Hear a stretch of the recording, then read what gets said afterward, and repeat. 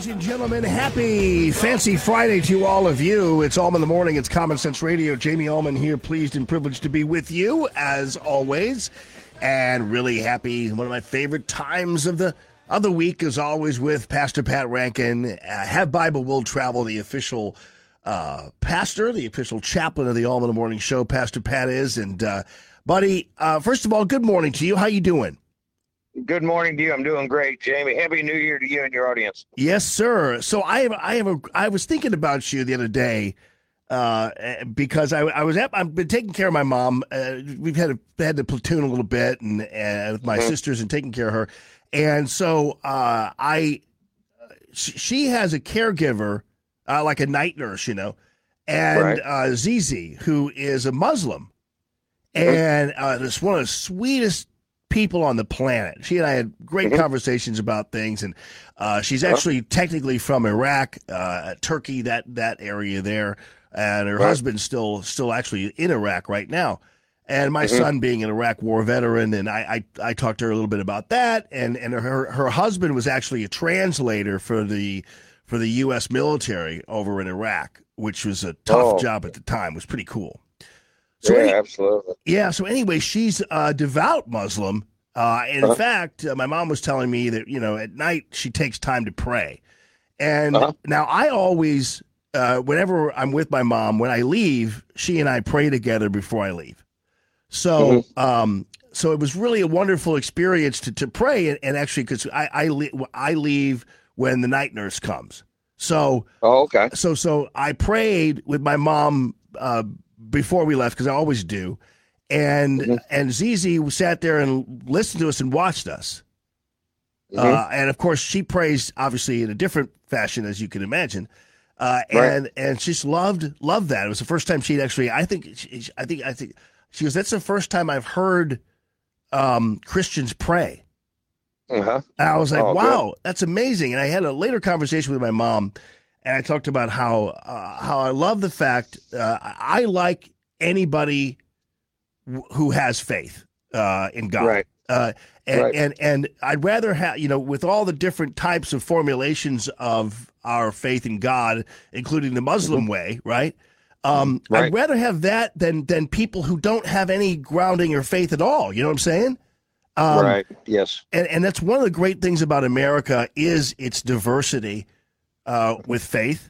But I feel like it doesn't matter what your faith is necessarily, with the exception of maybe being a Satanist, but I'd rather have that than nothing at all around me. Yeah.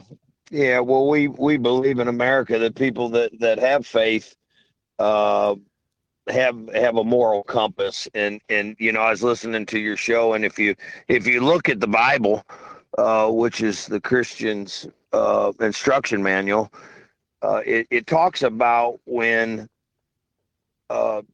America, well, it's not speaking just of America, but it's just speaking when there's moral rot in a nation, the government topples.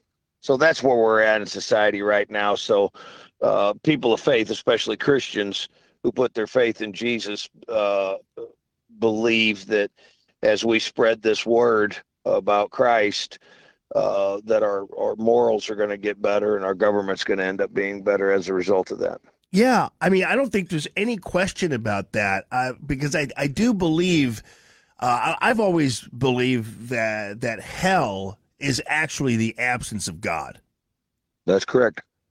And I think that is pretty simple and automatic. And so you can imagine when people are not grounded in any higher form, because everybody, there's always this, and I love the Bible addresses this at times, where when you approach life and you're a small G God, right? Everybody approaches life like they're the gods, and it's like that'll get you in trouble every time.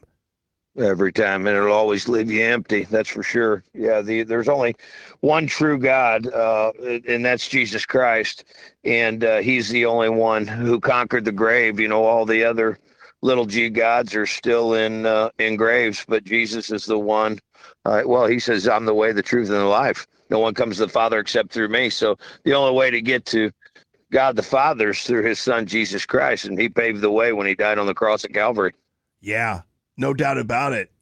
I hearken back to this interview that shook me, and it was with Dr. Fauci. And Fauci, who is a Catholic, was basically bragging about the fact that he didn't need church anymore. Because I think this interview was asking him, like, how come you don't go to church anymore? And he goes, well, I feel like I know enough already, and I know. I mean, it was like no wonder we got what we got out of this dude, because that is, and unfortunately, he was in a position to have a lot of influence over our world, and and this is a guy who felt like he had already been there, done that, achieved it, and he in fact was the God. It was crazy, man. I saved it because just for future reference, Yeah, we'll have to tell him a little bit more about John the Baptist. Jesus claims that John the Baptist was the greatest man ever been born among women, and Jesus said, "I'm not," or John the Baptist said, "I'm not even fit to, carry his sandals." Yeah. So what does that say for us? And he says, John the Baptist says he has to become, he has to become greater, I have to become less in John 3:30. So it's important to know that we haven't arrived until we're fully known in heaven. But until then, we got to put our trust in Jesus Christ and ask him to save our soul. Yeah. That John the Baptist story is great, because that when he was out in the desert, and all the Pharisees and everybody else came out there thinking he was going to give him some kind of award for being fantastic. He goes, no, you're nothing. You're I didn't know the exact words he used. You do. He said, you're a brood of vipers. Yeah, right. Exactly. He said, you're a brood of vipers. Yeah. And then I think he said something to the effect of, like, you think I'm bad. You think I'm a menace. Just wait. Yeah, just wait. Yeah, he was the front runner for Jesus, and he did a great job. And that's our job, to be the front runners for Christ now. And when people talk about, hey, I don't need church, I do church at home, and that's fine. But that's not where we want to stay. As a matter of fact, God loves his church so much, it's his bride, that he sent his son Jesus to die on the cross for his bride. So we got to be careful about how we talk about his bride, or how we care for his bride. We need to really take care of his bride, his church. The same way you and I, Jamie, would take care of our bride. I love my wife more than anything in the world, but that's right next to God. God has to be first, and then my wife. And that's the way she would want it. Any godly woman would want it that way. And because when we believe we got that in order, the rest will fall in place. Yeah. If people only listen, because I do know there are a few passages, and they vary, and a few of the Gospels, where I think some people sit in the pews and are a little shocked when they're told that, no, it's not your kids. It's not your wife. It's not this. It's God. And people God has to be first. Exactly. And people are kind of a little bit like, wait a minute, what? And yeah, that's in Matthew 6:33. Seek ye first the kingdom of God and his righteousness, and all these things will be added unto you. And that's a verse from the Sermon on the Mount, the greatest message ever preached by the greatest preacher. Yeah, no doubt about it.